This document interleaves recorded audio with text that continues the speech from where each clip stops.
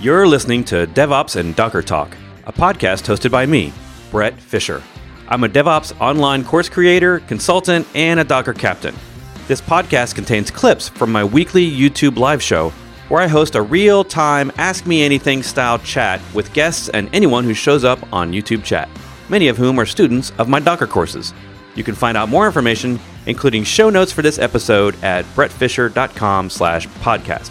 That's BRETFISHER.com/podcast. Thanks for listening.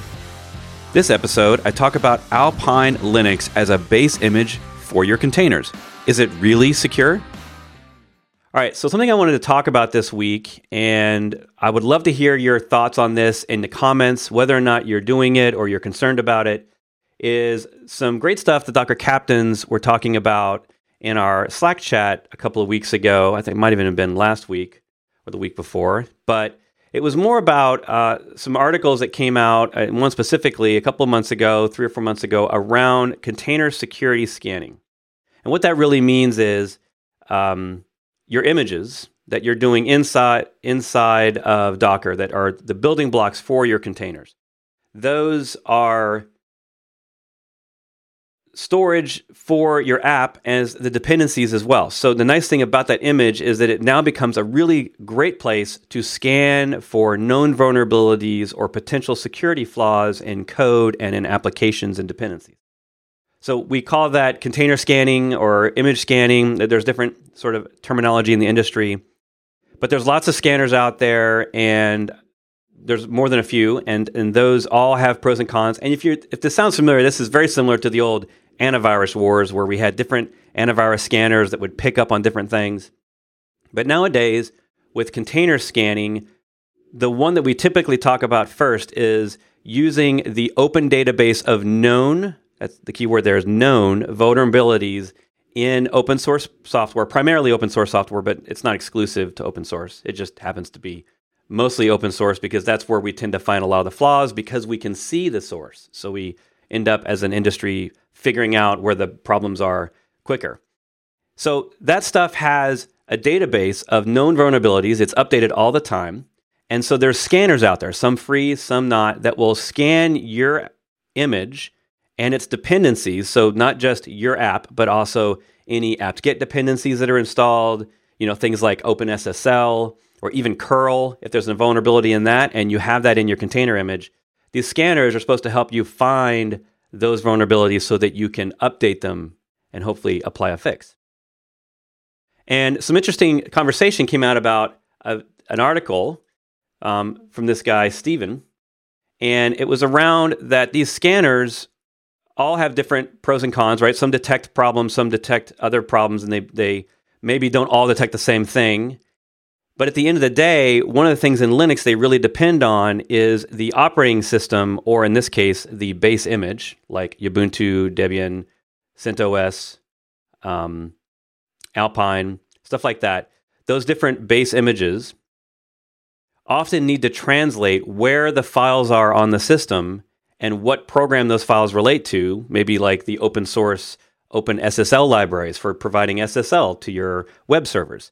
So those files exist on the operating system somewhere in a file path, and they all come together in a package, and those vendors need to supply the scanners essentially a translation to figure out for the scanners to find where the packages live.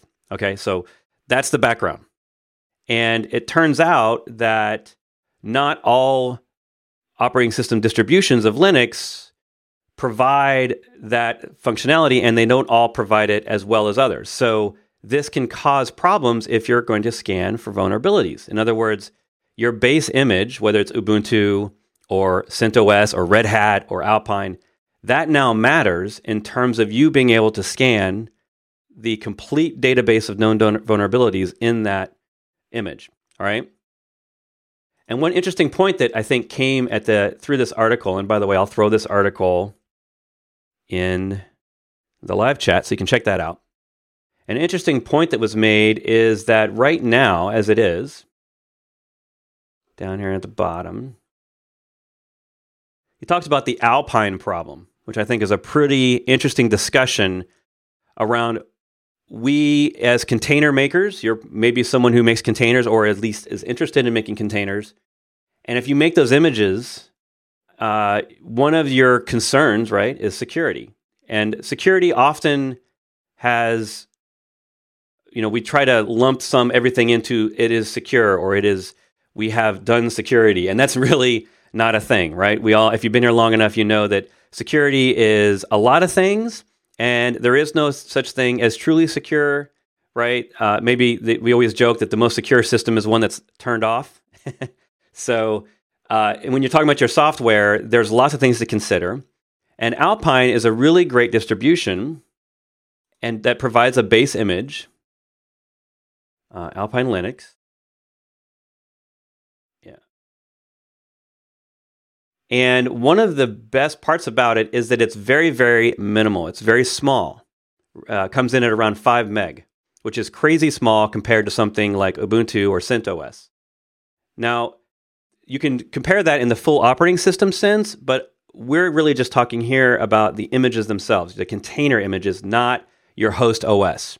I don't want to talk about host OSs. I really want to just talk about your base images for your containers. Because what I see in the industry, and we love to talk about this online, is what's the cool, trendy thing that the zeitgeist of our community has sort of caught on to. And I think in the last couple of years, Alpine has risen in popularity, a lot to do with the fact that it has such a small image for containers.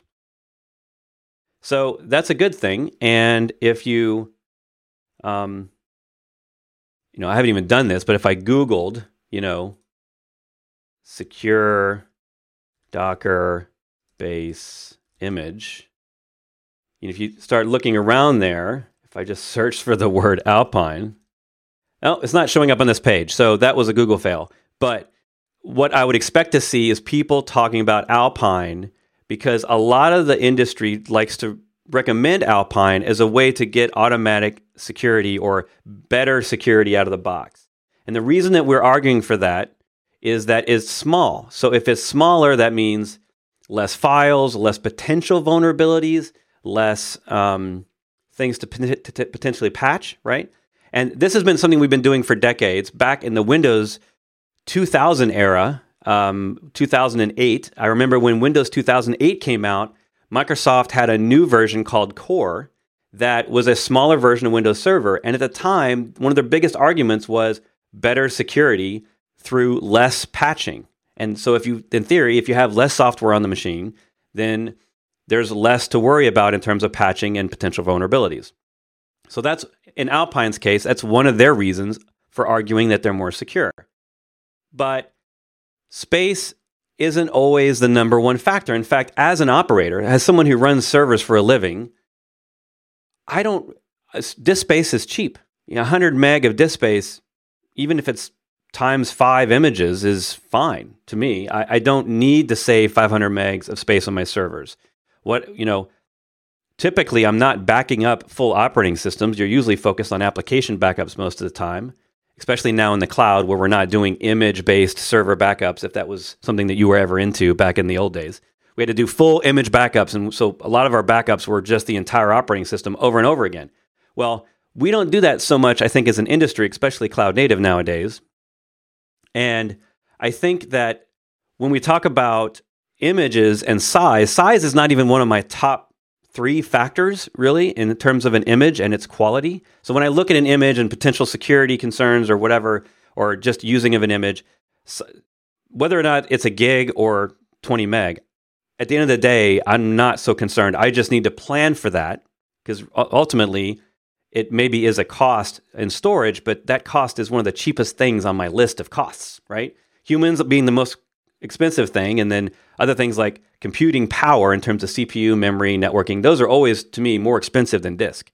So I don't tend to recommend to people to do Alpine out of the gate. In fact, if you've ever seen me talk about Docker production, you know that one of the things I talk about is sticking with what you know. Stick with Debian, stick with Ubuntu, stick with CentOS. Stay with those images if that's what you're used to, because Alpine is a lot different. It's got a different package manager. It's got different file locations. So you're going to have to end up changing a lot of your app just to use Alpine. And in most cases. Now, some cases, if you're using Go or maybe Node.js or something, you probably don't have to change a lot.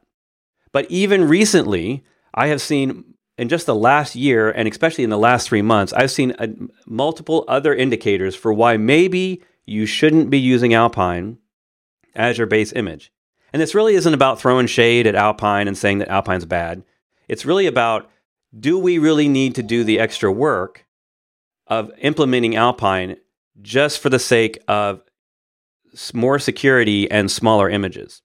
So my argument is going to be, I don't think that's even necessary.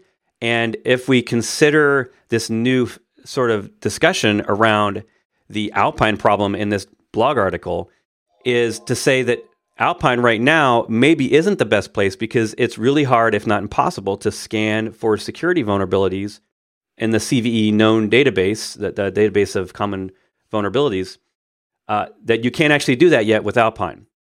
And you can do that with some other ones, Ubuntu, Debian, Red Hat, stuff like that. So if you're someone who's going to use a security scanner, Alpine is actually a bad thing for you. Another thing I've noticed recently is that Alpine sometimes has sneaky problems that sneak up on you and in ways you wouldn't expect.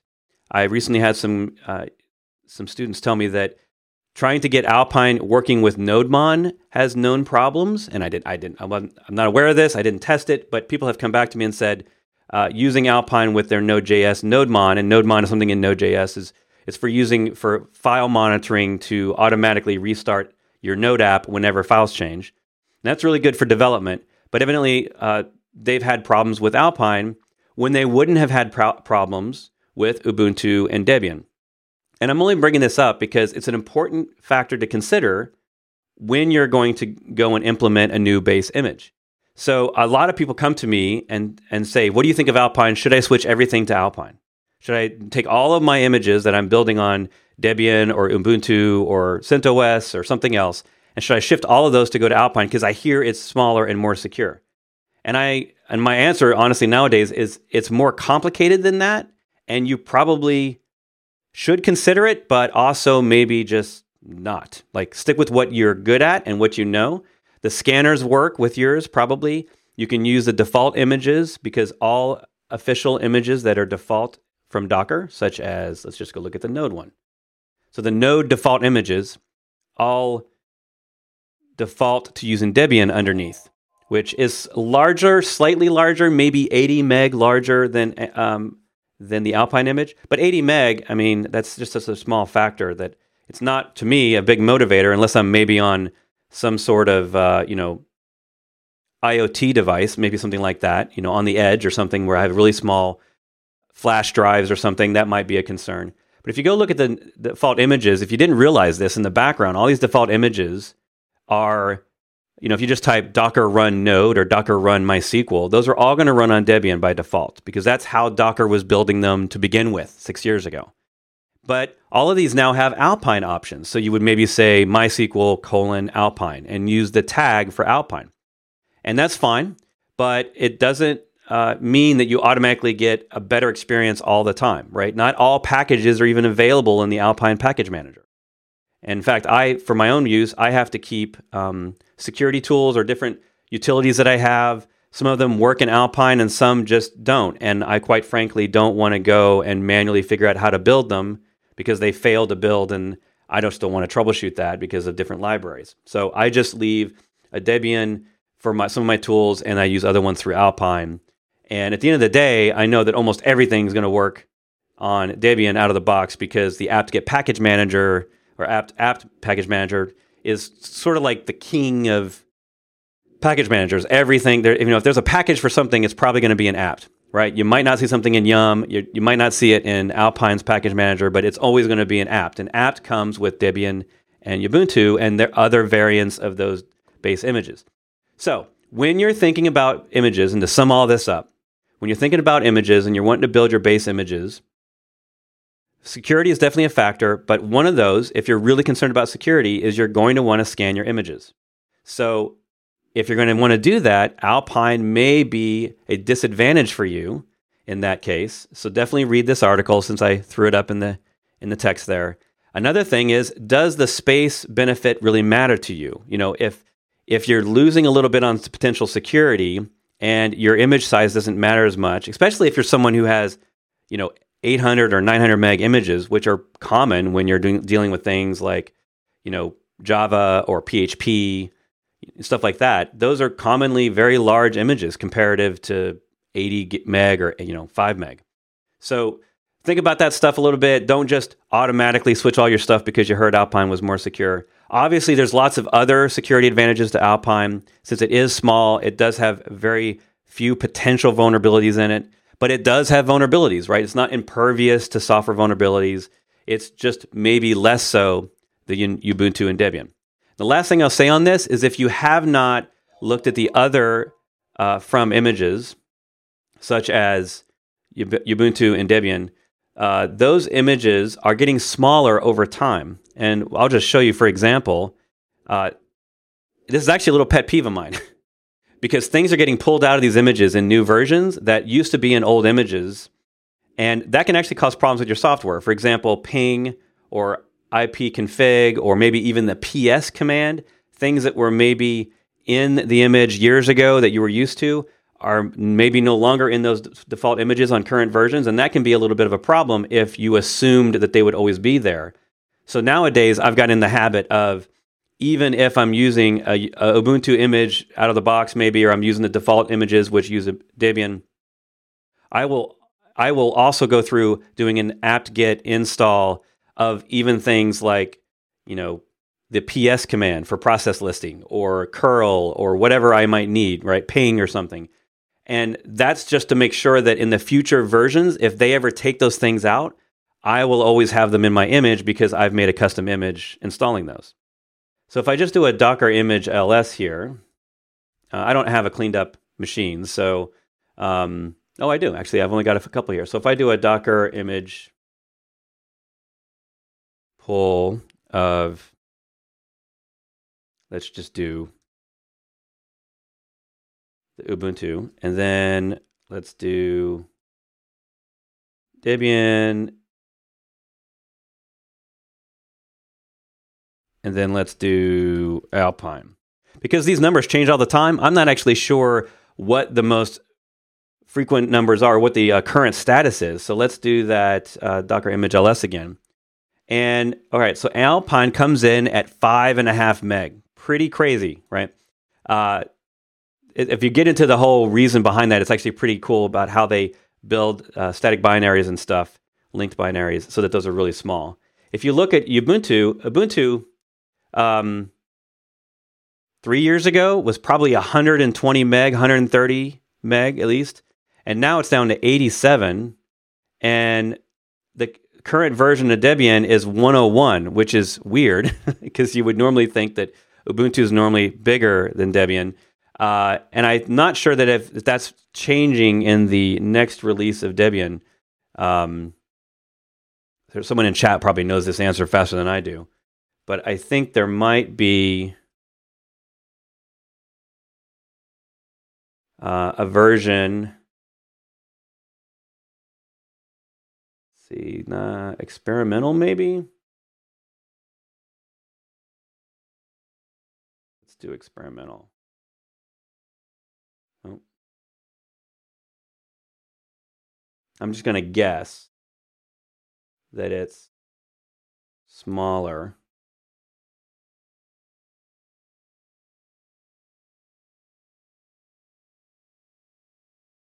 And remember, while we're doing this, that if you're thinking about your servers, well, I might have 100 containers running.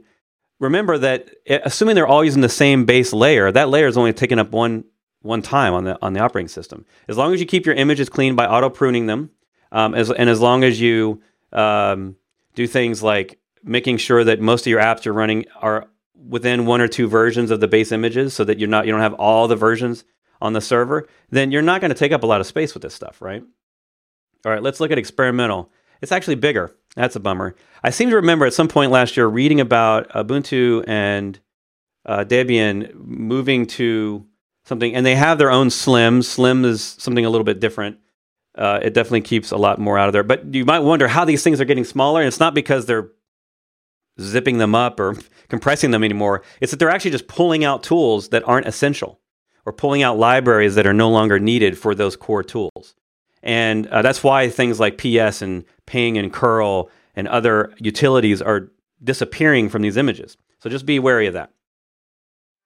All right, so I think it's a great discussion, and I look forward to hearing your comments and reading your comments about this. And I'm actually planning on updates to a couple of my courses to talk about this and give a little bit more information on Alpine and when and why you may want to choose it over a different version of a base image, because it is a good discussion, and there's obviously lots to talk about, lots of different reasons for choosing a base image over another one. So thanks for listening, and I'll see you in the next episode.